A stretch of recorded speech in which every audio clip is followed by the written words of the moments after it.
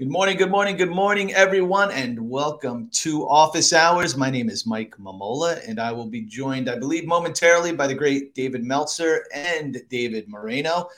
Everyone, all three of us on the East Coast this morning, which is exciting. Dave out in New York City, hopefully get a chance to catch up with him and some others. So with that being said, excited to talk to Brett Smiley. Brett is also here in New Jersey. So this is a rarity, Brett. This typically doesn't happen. Typically we have people from everywhere.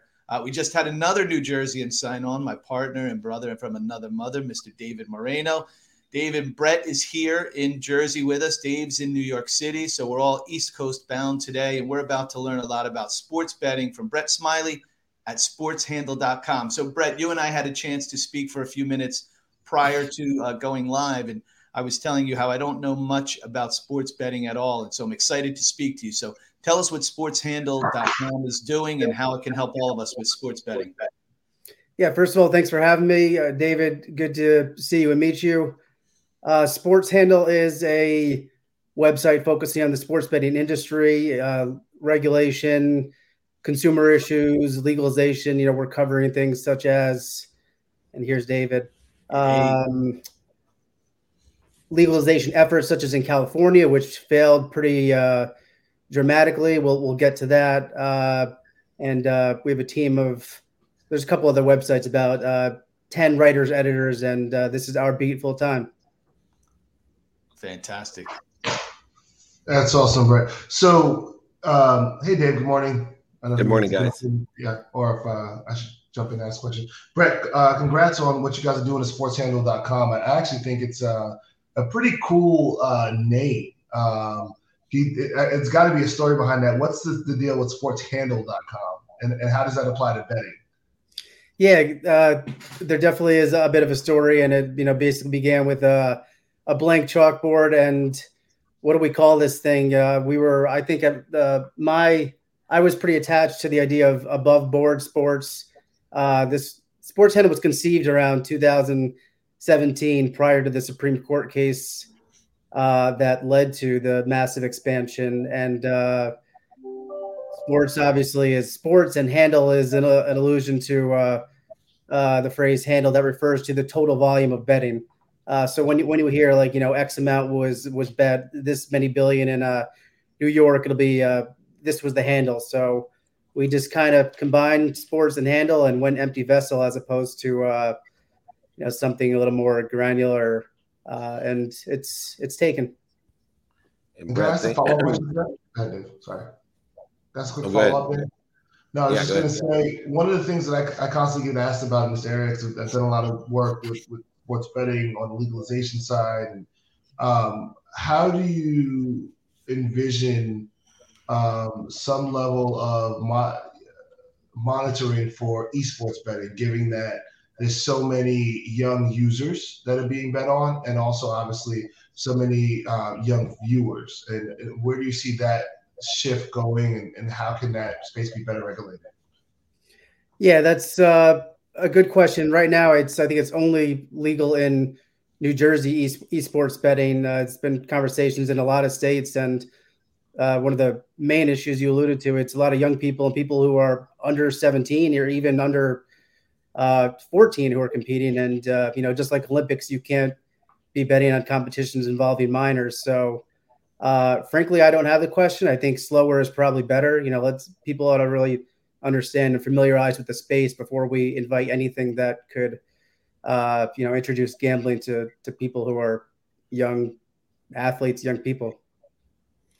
And Brett, thank you for your patience. Appreciate being here, and obviously work in synergy with the industry itself and have pre-legalization in any state, and now it's exponential with the acceptance. But one of the things that I'm looking at with people like you is there's a content creator middle class, and we can get very specific, and a lot of people are facing resistance from themselves in two different areas. One would be the patience to build that audience, and you partnered with the US Bets team, which I've been using for years as well, to help accelerate awareness to the content that you create.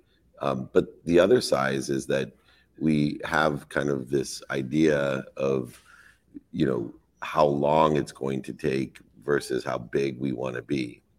And because I don't think people understand the size, scope, and scale of the total addressable market, the TAM, they get caught and quit.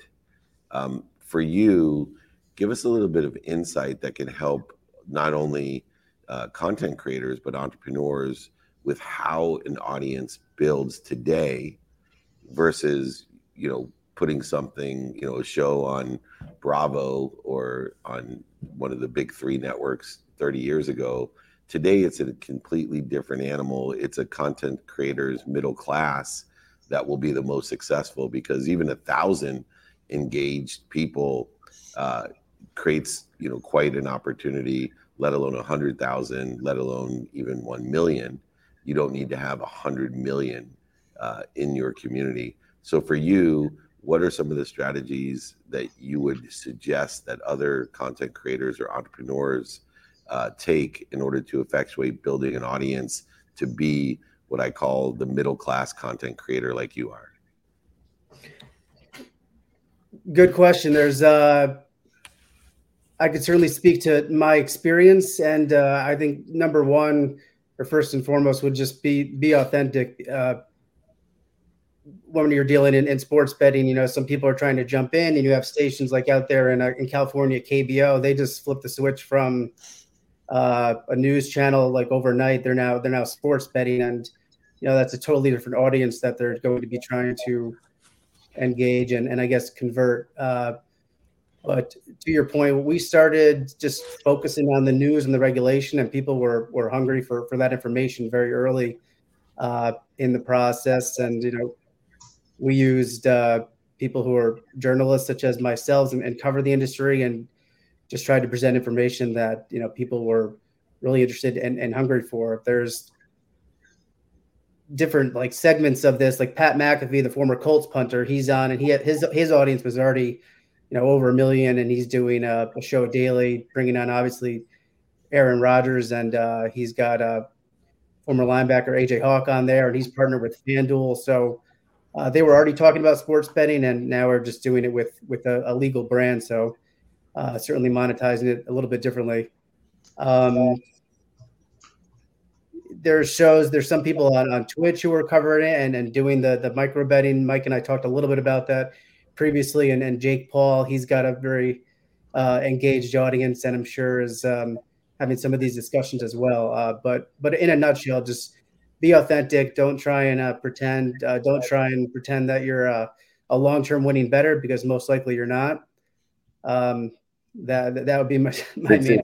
Statistically, I think you're correct. Mathematically, yeah. I would almost guarantee you're not if you're a long-term bettor. There's very few that get to 50.1%, which is all it takes to be a successful bettor. Yeah, a little bit higher actually, more like a 54%, because the house built-in advantage a minus 110. So, good point. It's even harder. Yeah, and right. I think that's a really good takeaway. Go ahead, Mike. Yeah, no, I agree. Brett, I think in addition to us all being on the East Coast today, one of the other things that we have in common is that we're all attorneys or recovering attorneys, which is also a rarity. And so when we talk about sports betting, when people bet on sports, they look at the data, they look at the statistics, they look at the history of the team and the players, and make a calculated wager on who's going to win to hopefully win some money. But you made what is arguably the biggest bet of your life in a career change. And so I'm interested in knowing, because I know from my personal perspective, and Dave and others like us who have done that, what things you looked at and gave you the belief, the confidence, and everything else necessary, because there is no history there. You can't go back and look at statistics and say, I'm likely to succeed because of this, or maybe you are. So what is it that gave you the ability to make that most important bet of your life? In law school, and then that's funny that all four of us have that background at one point or another. But immediately after college, I graduated 2004. I didn't really know what else to do with myself, so I went to law school because that seemed like a good thing to do at the time. And supposedly you could do anything with a legal degree, which is true, but you can also do that without the debt. Second year law school. Where'd you go to law school, Brett? Syracuse. Yep. Awesome. Second year, I already knew this was not the path, the career for me, but I was kind of pot committed, so I continued and ended up practicing litigation for not even 2 years, Midtown East. Anyhow, that was like 2009, and this was like the most recent recession. And I quit. I started freelance writing. I just knew I couldn't do it anymore. I'd always done some writing and blogging on the side. And that was what energized me and kind of gave me purpose. Can I ask a follow-up to that, Dave? Just quickly. Yeah, we got 2 minutes. Preparation, right? Because there are some financial constraints. I know for me, it was great to go into my office and pick up a paycheck every other Thursday that was on my chair. When you go to decide to become a journalist or whatever it is you're going to do, you have to also figure out how am I going to pay the bill. So there was some preparation involved in that, no? Yeah, I was basically, forestalling on repayment of some of my student loans, doing income-based repayment, tapping into savings. I had reached the point where I feel like my physical health and certainly mental health was taking a toll. So I felt I needed to make a change. And I was only 26 at the time and, didn't have a kid or anything, or any of those constraints that may have limited my ability to make a jump. But I felt I needed to do it, and I did. Fortunately, it worked out. It put a fire under my behind, when you're leaving that paycheck, for sure. Yeah, it just shows you how old we are. When Mike's to help people out, a paycheck is something. When he said he left a paycheck on his chair, it's like this physical piece of paper that is a currency itself. It's a note. So it's at least you don't get into the blame, shame, and justification game when you leave a profession, right? You make your own decisions to leave the law professions, like Mike, Dave, and I. Well, Dave's back, so he doesn't. He's a recovering recoverer. So he went back to the dark side of money, but it's all right. We still love him anyway. You are just going to keep building the community, stick to it, stay consistent and persistent. I want to point out that I know there's a lot of entrepreneurs that give up a lot, and I know you didn't have kids or a wife or any of those things, but it takes great courage. I have a friend, Mike Tannenbaum. I do a show with him on XM Sirius, and on Instagram and Twitter. He talks about being lucky. That guy had $100,000 of law loans. I know that doesn't sound like a lot, but when you're old, that was a lot. And he made $600 a month working for the Saints. And trust me, everybody, thought it was crazy, including me. I went where the money was at as well. I sold Westlaw, so you guys both know there's good money in that. Anyway, Brett, thank you so much for giving us a little bit of insight on sportshandle.com, on the industry in general. Thank you for your patience, for allowing me to be a little bit tardy. And people, check out, if you want the latest and greatest of the industry's news on legislative and regulatory developments in the world of sports and gambling, that's the place to go, sportshandle.com. Brett Smiley, notable co-founder and editor-in-chief of sportshandle.com. Thanks for joining me. We'll have you back on other stuff. Thanks for your insights. Thanks for having me, guys. Take care. Have a good weekend. Good to see you, Brett. Thank you. Awesome. Well, I'm late and we dumped Dave. So we started ragging on lawyers, and there goes Dave and his Bahamas internet connection. Oh, yeah. It always amazed me I can't get an internet connection in Midtown Manhattan. And meanwhile, when I was in Africa in the Masa Mara, they had the full 5-bar service. So funny. I got zebras walking by me with no problem. Anyway, it's so good. We got Mark here, waiting in the wings. Mark Ross Smith is here, founder of the industry news site Travel Data Daily and CEO of statusmatch.com. Look, we perfect set. I don't know how my team does this, but they got like this great thematic. I know we get a lot of requests to be on the show, but I don't know how, in a matrix of information, how they get such complimentary people on. And to have Mark Ross Smith here, welcome to Office Hours. Hey guys, great to be here. Thank you. Well, I can't think of, between gambling and, changing, relocating, downgrading, upgrading, there probably could be two greater places or information that people want to know outside of what they're doing. What are some of the critical business issues that you see today on your two sites in the industry? What are the most critical business issues today that people are facing? So we focus primarily in the travel business. We work a lot with major airlines and hotel brands. Probably the biggest thing we're seeing these days is what's calling the status cliff, right? So in the pandemic, a lot of people are flying, got like their gold, their platinum status with airlines and hotels and stuff. And, airlines, they've been extending status for free for everyone for the last 2 years because, border closures and lockdowns and all this kind of stuff. And so at the end of this year, there's due to be about 50% of the elites in the world are due for a status downgrade, right? Like, oh my gosh, you lose your gold status. But back to lining up with everyone else at the gate from now on. No more lounge for you. No more champagne before the flight. So there's about 25 million people around the world that are due for a downgrade in the coming months. And, for airlines, this group of people represents about 15% of their total revenue, the ticket sales for airlines. And so we're sort of in the middle of all that, where we're helping airlines keep these customers, keep them engaged so they don't disconnect out of the system. This is kind of a once in a lifetime thing where airlines they've just got this cliff of people that are about to drop off it. Like their single most valuable customers. Like if you've got like a gold or a platinum status in an airline, you're in the top 2% of global travelers right now today, right? These people spend a lot of money. And, if you lose these customers, you're in trouble. Smart. So if you, Mark, good afternoon, I guess, where you are, right? Good morning to everyone. What you do, I think, is fascinating because it allows people to not only maintain their status. So if we're gold status on one airline, we're not on another. Is there a mechanism by which you, through Travel Daily or through Status Match, allow people to transfer that to other airlines or to other hotels so that they don't lose it, like you said? Because that is important, right? I know that I specifically make a decision on which airline I'll be flying based on what I'll be getting based on my status. So how useful, not how useful, but how feasible is it to be able to transfer that to other airlines so we have more options? So I guess that's where we come in. We kind of sit in the middle as like this technology platform that enables that for airlines. Traditionally, if you want to try a new airline, right? Because you've got gold status with one airline, and you don't want to start from the bottom with another airline. You want those perks. You want the first class check-in. You don't want to skip you want to be first in line to board the aircraft. So you get get your bags and those overhead bids.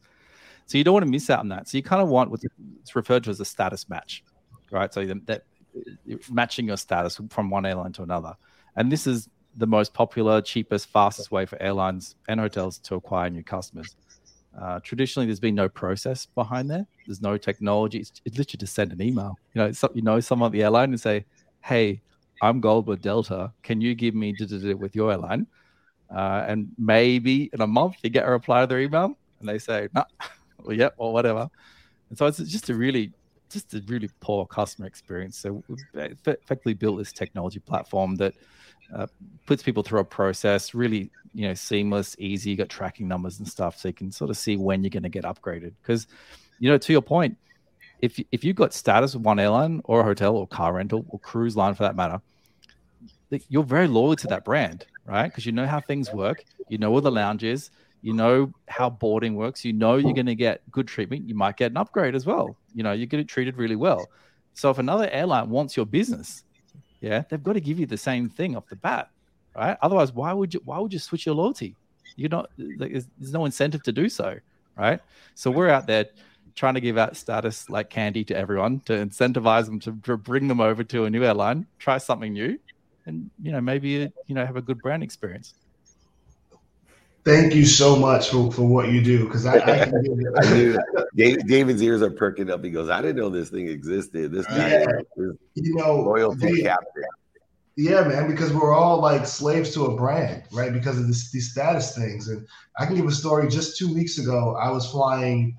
I fly United mostly because I have status on United, right? We all fly where we have status. So I flew to Raleigh for work, and then I had to be in Miami the same night. Well, United didn't have a direct flight to Miami. So I flew American, and I'm sitting there standing on a check-in line, waiting for about 45 different levels of people. And then I swear they said, like, homeless people and everybody else. And then there goes me with my bag getting on the plane. I felt like a second-class citizen. And in my head, I was like, don't they know I have status on United? Why am I being treated like this, right? Like, it's like a first-world problem to have. But one of the things you said that was really interesting is about the hotel and the cruise line and the rental car, because I just learned about this.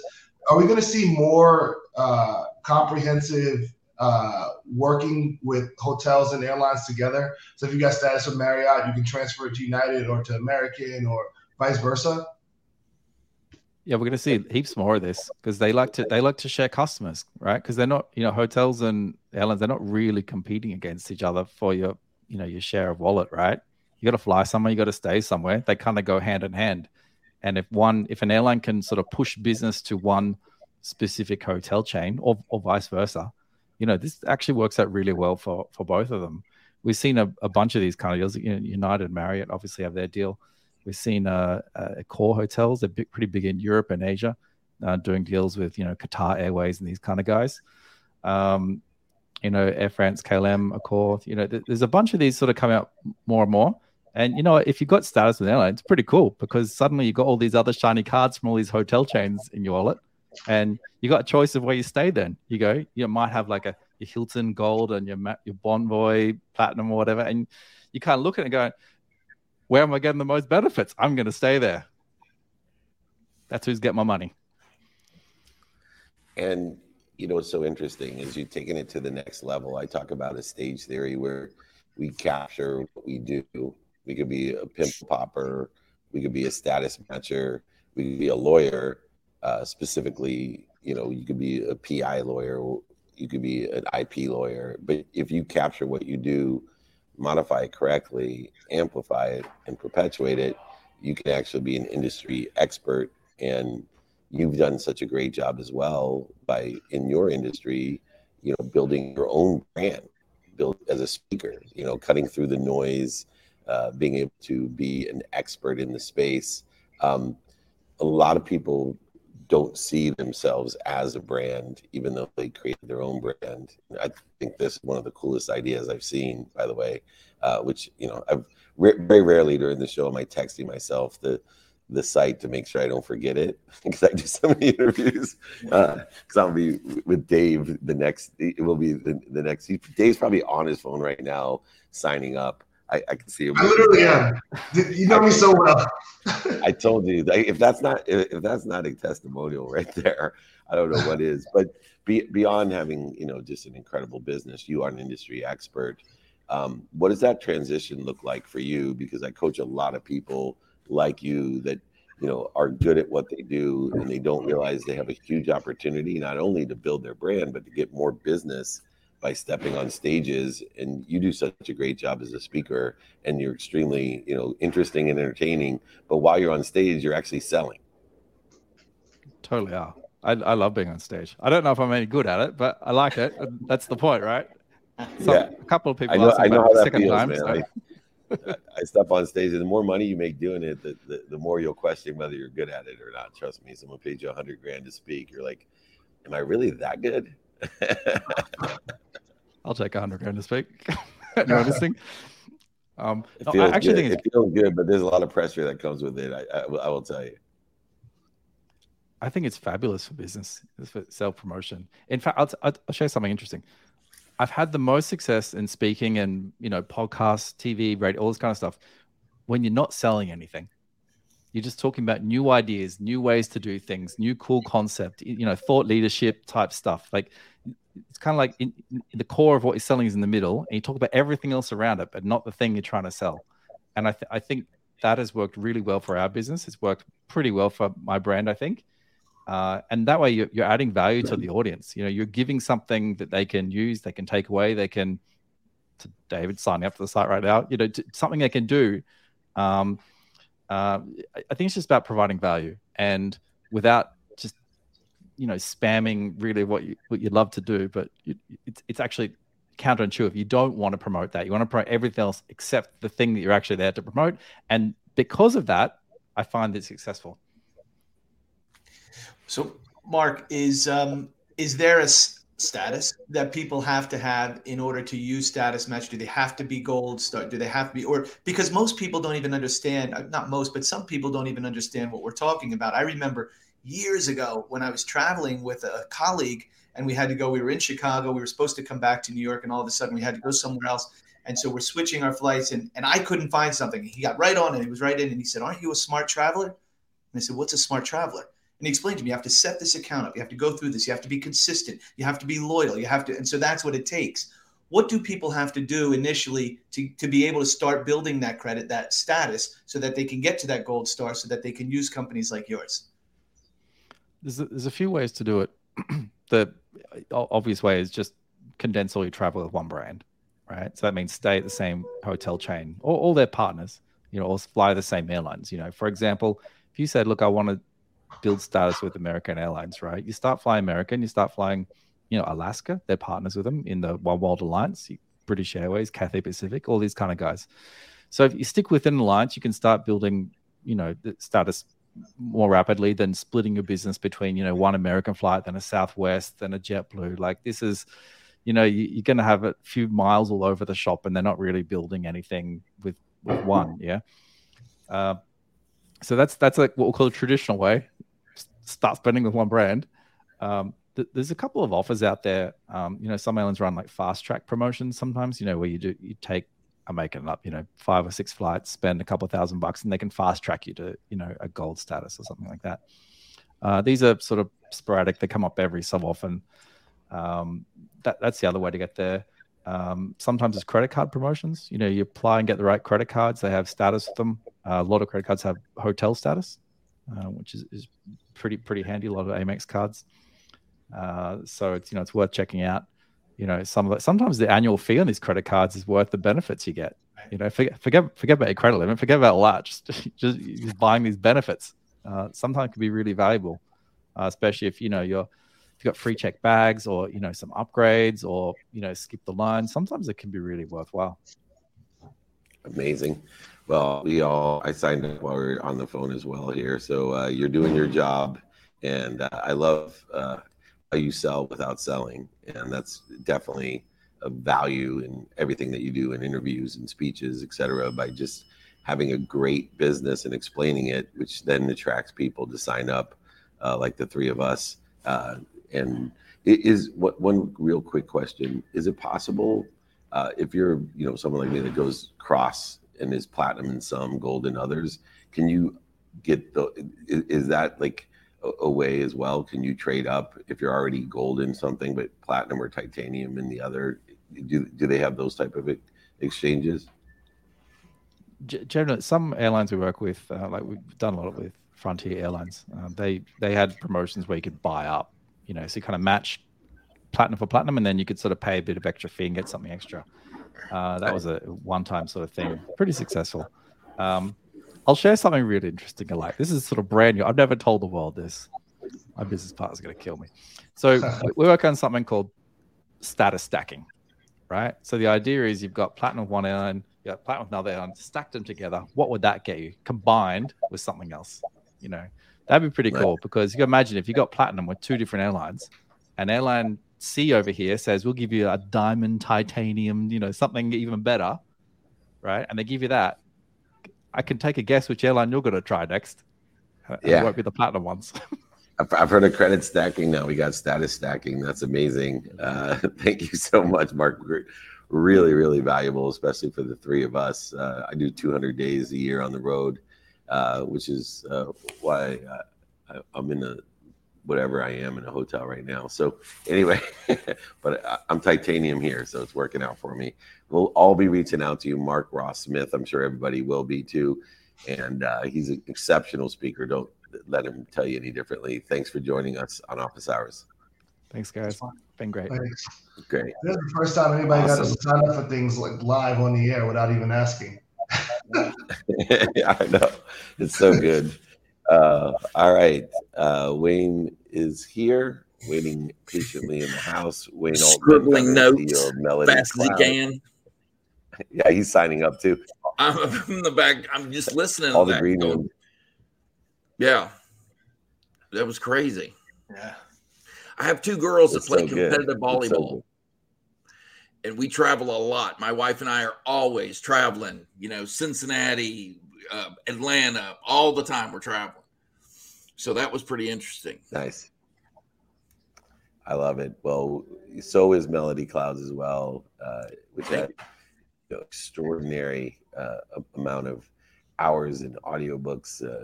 Give us a little bit of background on, that audience who's utilizing Melody Clouds today.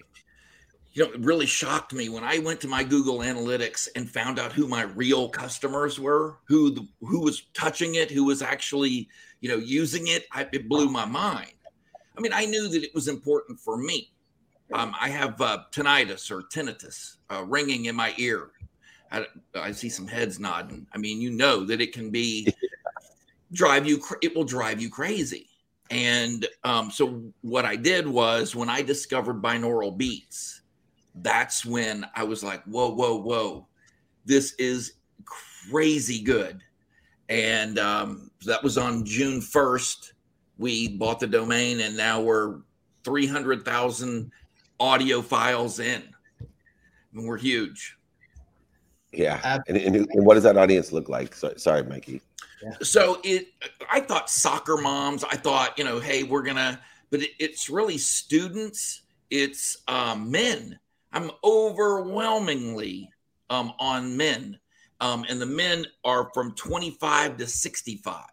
So that's really what it's shaping up to be like. And a lot of them are in music and engineering for whatever reason. Good morning, Wayne. So Good morning. With regard to Melody Clouds, first of all, congratulations. Incredible success. And it's like our previous guest, right? When you have something fantastic, that product or that service speaks for itself, and you will generate success. And so here with Melody Clouds, providing what I think is arguably one of the most beneficial things to humanity, which is healing through music, education through various forms, it's miraculous, right? And so we've known for a long time that music, sound, frequency, vibration has the ability to heal. It's been used by shaman and tribal leaders, ancient civilizations throughout history. And somehow we've gotten away from that. So good on you for bringing it back and letting us know that we can feel, I remember reading a study that said, it was a Harvard study that said they were able to demonstrate a reduced perception in pain by 28% when there was a harp that was played in the ICU units, which is incredible. So now with what you're doing with solfeggio beats or solfeggio with binaural beats and all of these other things, what is it in your opinion that's happening that's making you get so much traction, that's giving you the kind of success that you're fortunately getting? Simple. Yeah. Awareness. Going out and telling people, hey, listen, you do not have to take a pill to get to sleep. I can knock you out in about 5 seconds with a binaural beat that is going to drop you into a REM sleep, and you're going to wake up refreshed, and you're not going to have any kind of side effects.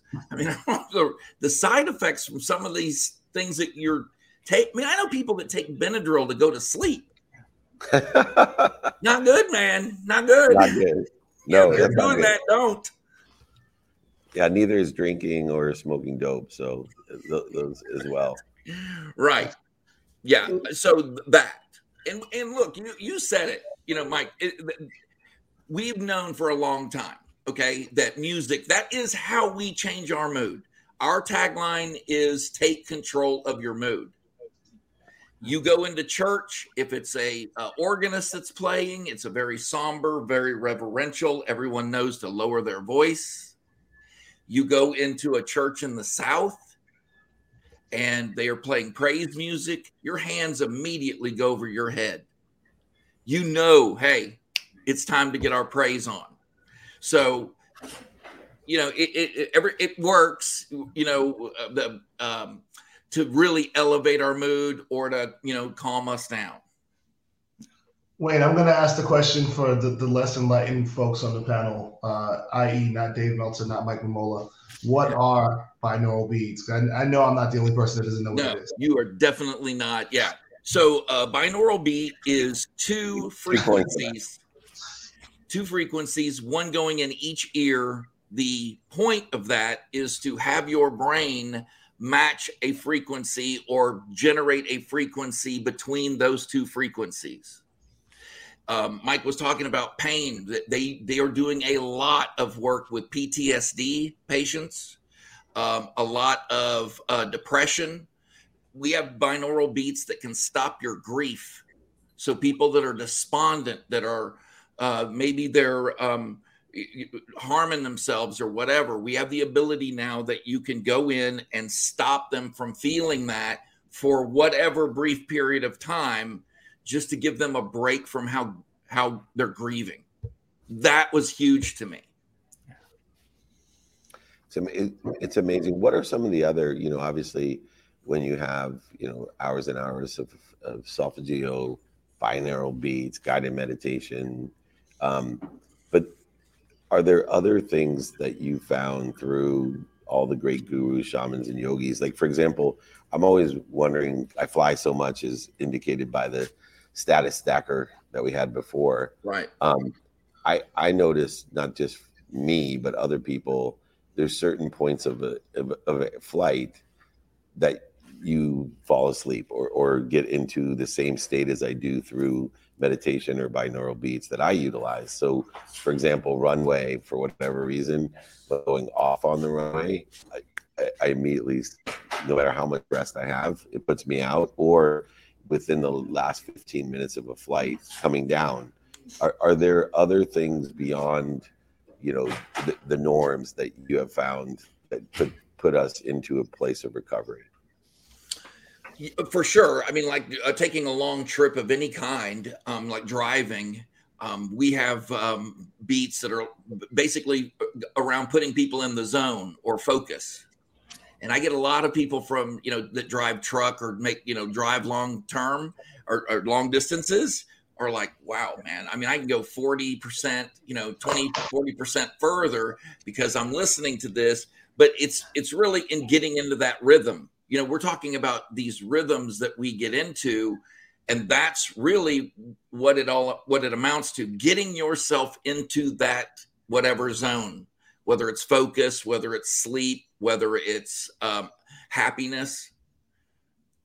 Give me another example. When you go to work out, you do not listen to classical music when you go in to get your pump on.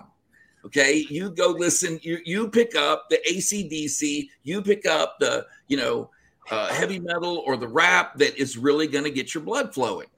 That's what we're talking about.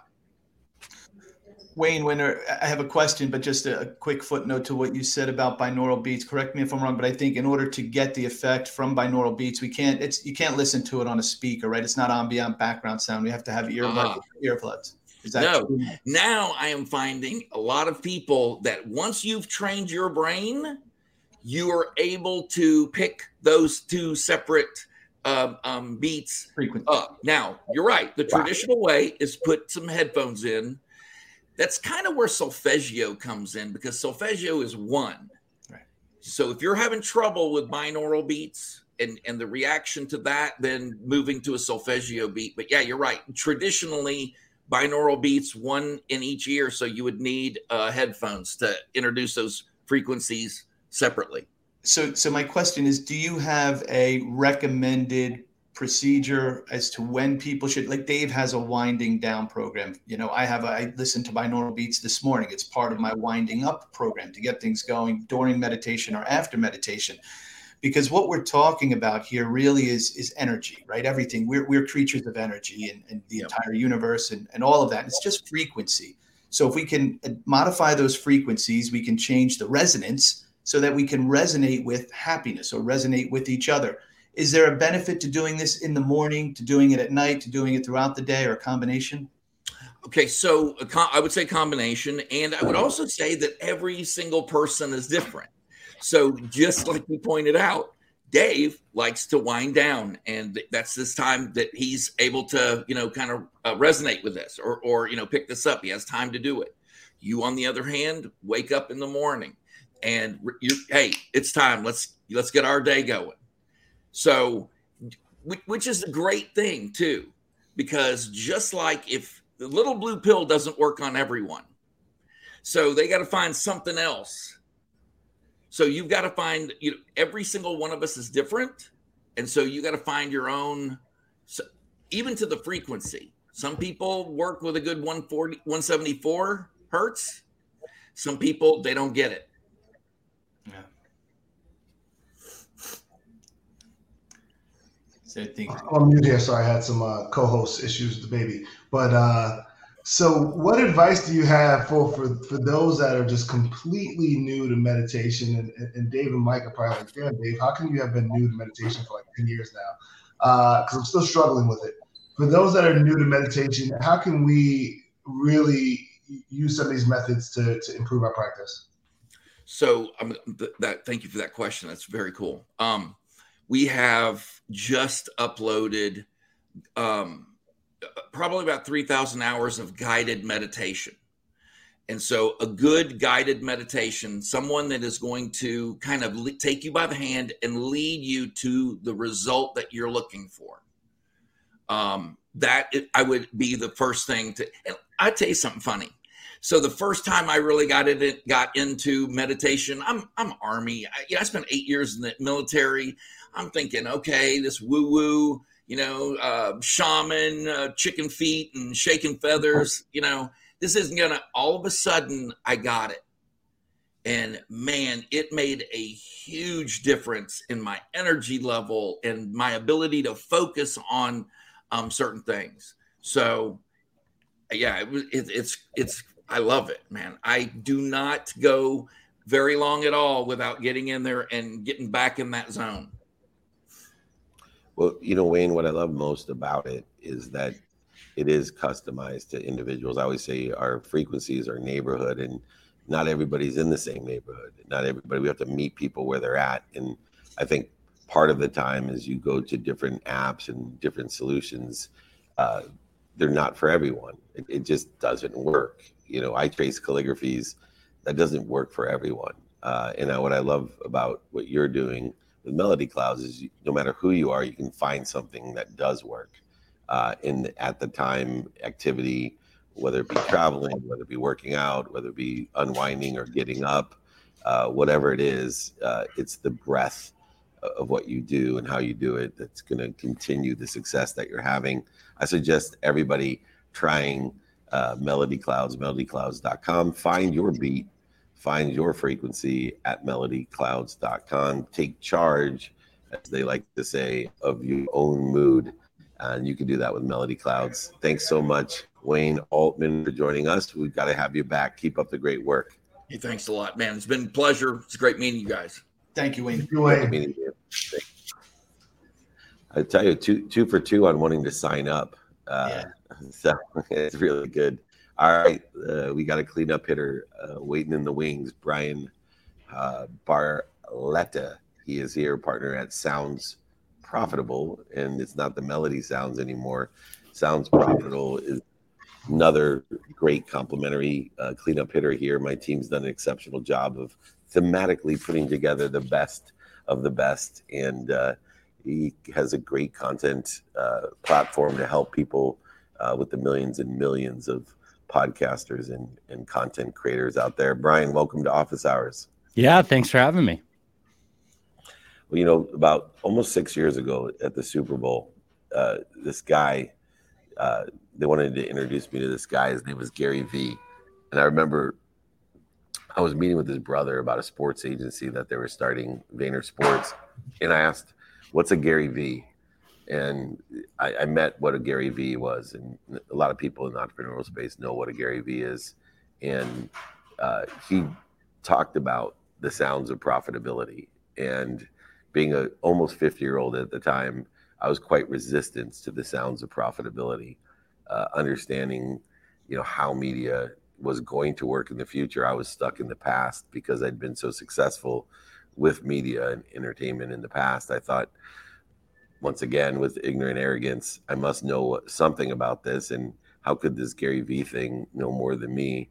And when he told me about podcasting, I told him I have a syndicated radio show across the country with the MVP of a World Series and multiple other superstars. There's already 200,000 podcasts. Why would I start one? And I'm so glad that this Gary Vee guy convinced me how big the media side of things would be in content creation. For you, where was that epiphany? Because your entire business is based off of the profitability of those sounds, the collection of the media properties. But I imagine coming from the ad tech sales in media space that you came from, there had to be a point where you were resistant to believing that you'd end up where you are today.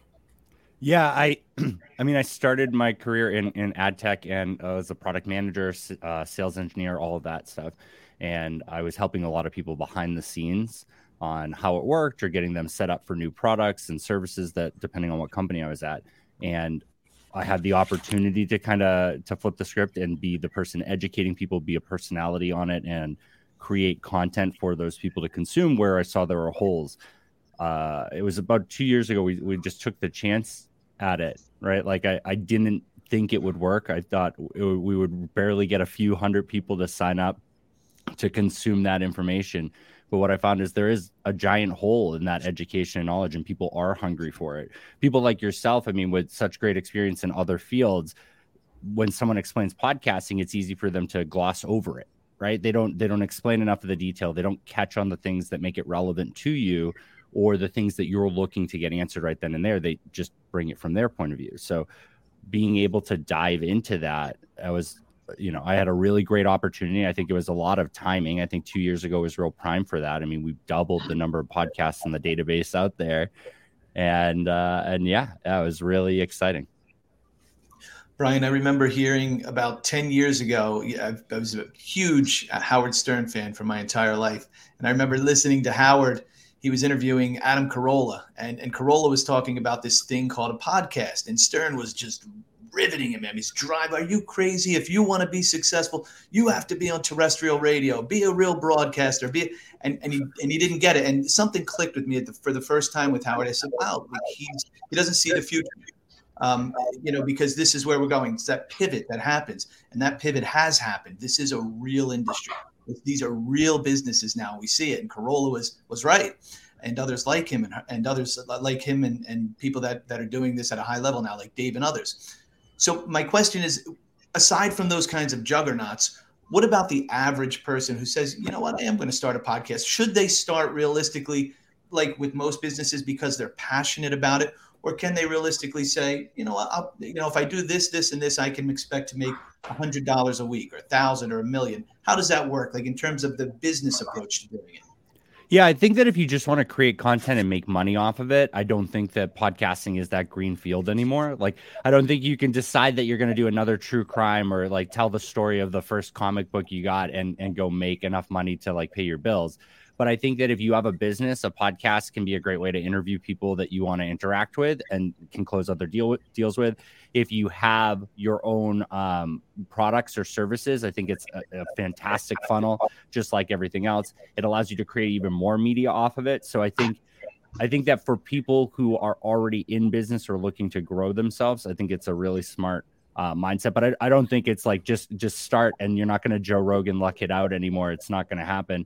But I think there's a lot of room now with all the major companies in podcasting laying off a lot of creatives to build that middle class of podcasting again, right? That individual who creates a really fantastic show, just one show, doesn't expand it into a network, pours their heart into it, and probably makes great money as an individual. It doesn't have to expand into a large team or anything like that.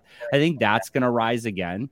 And I think that will be less gate-kept than what YouTube is right now or what all these other mediums are. And it's exciting. I think it takes a unique podcast perspective now, when before, I think Adam Carolla and Joe Rogan and a lot of these other people took a radio style and just brought it in there at the right time. And now we're also past the point where people are just like, yeah, $500,000 for your IP. Let's see what we can do with it. We're in a new era of podcast creation. Bryan, have you seen a formula for those that don't have massive followings or booming businesses like Dave Meltzer and Gary Vee? for those types of people to start a podcast and actually reach levels of monetization? Is there something that they're touching on that's given them more visibility, more subscribers, more listeners? Well, I mean, I think the truth is that the monetization aspect, if you just follow the flat path, is really tough, right? If you think the industry average is around $25 CPM, hey there, it's around $25 CPM. So per 1,000 downloads, that ad unit will make $25. Let's say you have 4 ad units in an episode, that's $100 for 1,000 downloads, right? And that's if you sell out all of them. That's really tough. And when people start to think through that mindset and how little they make additionally for just a few more downloads, it starts getting them thinking outside the box. And I think that while there isn't a template to follow, I think that the people who need to get into podcasting to make money, the quicker they realize that math doesn't work for them and they look at other models, I think that's really where they hit their stride or they figure out how to go about it. Jordan Harbinger is a fantastic example of someone who does see the value in those downloads by pumping in $150,000 per month to grow his show, because it turns around and helps him on the back end with the downloads and the advertising value that brings to the table. So I think that there's a big middle area. And the best thing I can say there is be creative. There's a reason why people still do cost per acquisition ads. There's a reason why podcasting seems to be more about promoting who you are and your brand and getting you out there. Because if you have a dedicated 300 people who listen to your show and they buy 5 of them buy something every time you have a new advertiser, that can be way more valuable than a $50 CPM. Yeah, I'm glad you brought that up, Bryan, because, coming from someone who got in at the right time and had the right relationship capital in order to effectuate and also have the superpower of consistency, which is also there. The biggest opportunities exist in the middle class, and whether it's as an expert, I'm coaching people right now with their own expertise. Take something from my past, like how to be a sports agent. I know one of the most common questions people ask me is, hey, I want to be a sports agent. Can you help me? How do I do that? So I can easily now, through Thinkific or Kajabi, create the course, and anyone that has that type of expertise can get an audience where 100 people a month will buy a $47 course on how to be a sports agent. They'll find the disposable income to do so. Well, that's the middle class. When else have we had an opportunity to make $4,700 a month for a video that's perpetual? That, it's a common question, by the way, that ever since 2006, when I ran Lee Steinberg Sports Entertainment, for 16 years, if I would have understood this, right? 100 turns to 200 a month, turns to 300 a month. My grandkids probably wouldn't have to work. And I think the same thing's true as we look with a middle class perspective. Where can I use this platform? Is it just simply to, play on people's egos to get to, instead of having to spend $100,000 on a sales force to get me in front of this executive, invite them to come on my podcast and have a meeting on my podcast? There's so many different ways. And Jordan's a friend of mine, and that's a great way to do it if you have the money. But also, it's nice if you have money to advertise. Jordan actually has a business behind it. He has a vending machine. Yeah. And for me, the importance, as a last question, finding the vending machine is as important as having the platform. And so in the vending machine may just be an ego thing, right? I have a lot of my clients that I help, and I know their vending machine is, I feel good because I have a podcast and I can tell people I have a podcast, or the post-production content. So how can you suggest, as the last question, got a couple minutes, people finding all the different vending machines that are available in a podcasting, because you are the master of business of podcasting, but that vending machine, there's like 1,000 different vending machines. Yeah, well, let's focus on one then. The ego one you said. I want to just take a second on that, because I think it's great. How many people do you see on Instagram posting a picture with their CEO pointing to like the billboard in Times Square, right? And how much did that cost?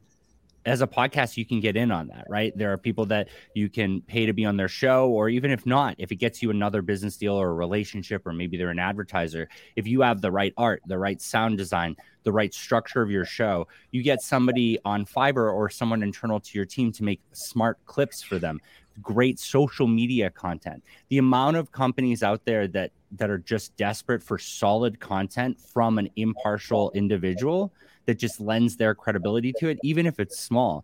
I mean, Sounds Profitable is 7,500 people read the newsletter, 300 people read the podcast. And I have people who are very interested in being on the podcast because it's a conversation with me.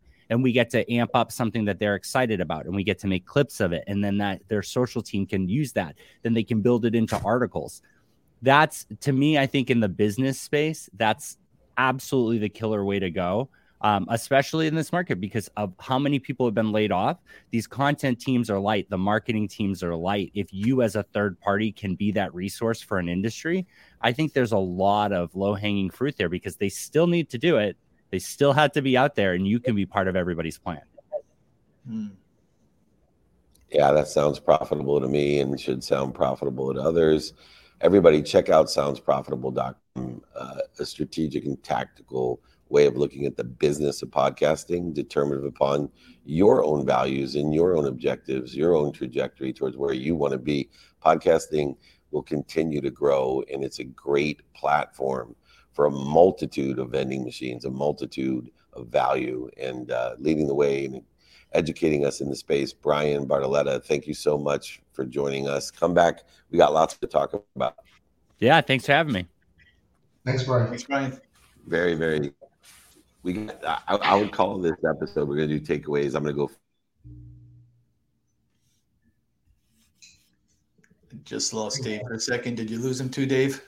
Yeah, he's about to say something profound. Look how beautiful she is. I love the hair. Congratulations. She gets more beautiful every day. Thank you, Mikey. Yes, I think we have him back. Are you there, Dave? Yeah, sorry. I was going to say I'm going to go first. Real quick takeaway of the day for me is inside scoop. You know, like nobody would know any four of our guests that were on here, but the value of having their inside scoop can change. All four of them change your life in a variety of different ways. And so these middle-class experts of content creation is so important to find the inside scoop for a very niche thing, you know, credit stacking, or, you know, the sports regulation, you know, the bioneural, like, you know, very specific things. That's what we're given here is the inside scoop. And I think all four of these people can change people's lives with what knowledge they have in a very, very, very, very specific area. Absolutely, Dave. And mine goes hand in hand with that, with Inside Scoop, which I love, which is pay attention to the things that you typically wouldn't pay attention to. And you'll be amazed at what exists. I was just talking to somebody about Colorado just passed the legalization of psychedelics, following in Oregon's footsteps, and things are starting to happen in the mental health industry. People stayed away from that because of their preconceived notions of what that was, or not knowing about, like Wayne was talking about, binaural beats and solfeggio and the way that can help in healing. So inside scoop, pay attention, intentionally try to learn things you would never pay attention to and see what comes from it. If you don't like it, ignore it, but it may open your eyes to a whole new world. I love it. Mine is pretty simple on the heels of what you guys said. It's for those that are unhappy or don't love what they do, find something you love, become an expert at it, and you'll vibrate and radiate just like every single person we had there today. And it's not always the obvious thing that you go after. It's some of those, like you said, those little things that people don't think about. And also, I want to say shout out and happy birthday to Mira. Today's Mira's birthday. Happy birthday, Mira. Hey, happy birthday, Mira. Thanks. Thank you for bringing our special guest as well, Dave. I know thanks for your patient technology. I love spending my Fridays with both of you. I want to thank Mike Mamola, Dave Marino. Happy birthday, Mira. And we'll be on training in an hour. It's takeaway of the week. Love to see you guys there. If not, enjoy your weekend. I'll see you guys soon. Thanks so much. See you soon. Bye. Got it. Take care. All right, everyone. Training's in 59 minutes. Takeaway of the week. Come join me on every platform. Free Friday trainings for over, 23 years. And if it's free, it's we. So it's free for all of us. Catch the replays if you missed it. Trainings on every platform. and it'll be at 7 a.m. Pacific time, 10 a.m. Eastern time. Remember, everyone, be more interested than interesting. Be kind to your future self and do good deeds. We'll see you in about an hour. Take care.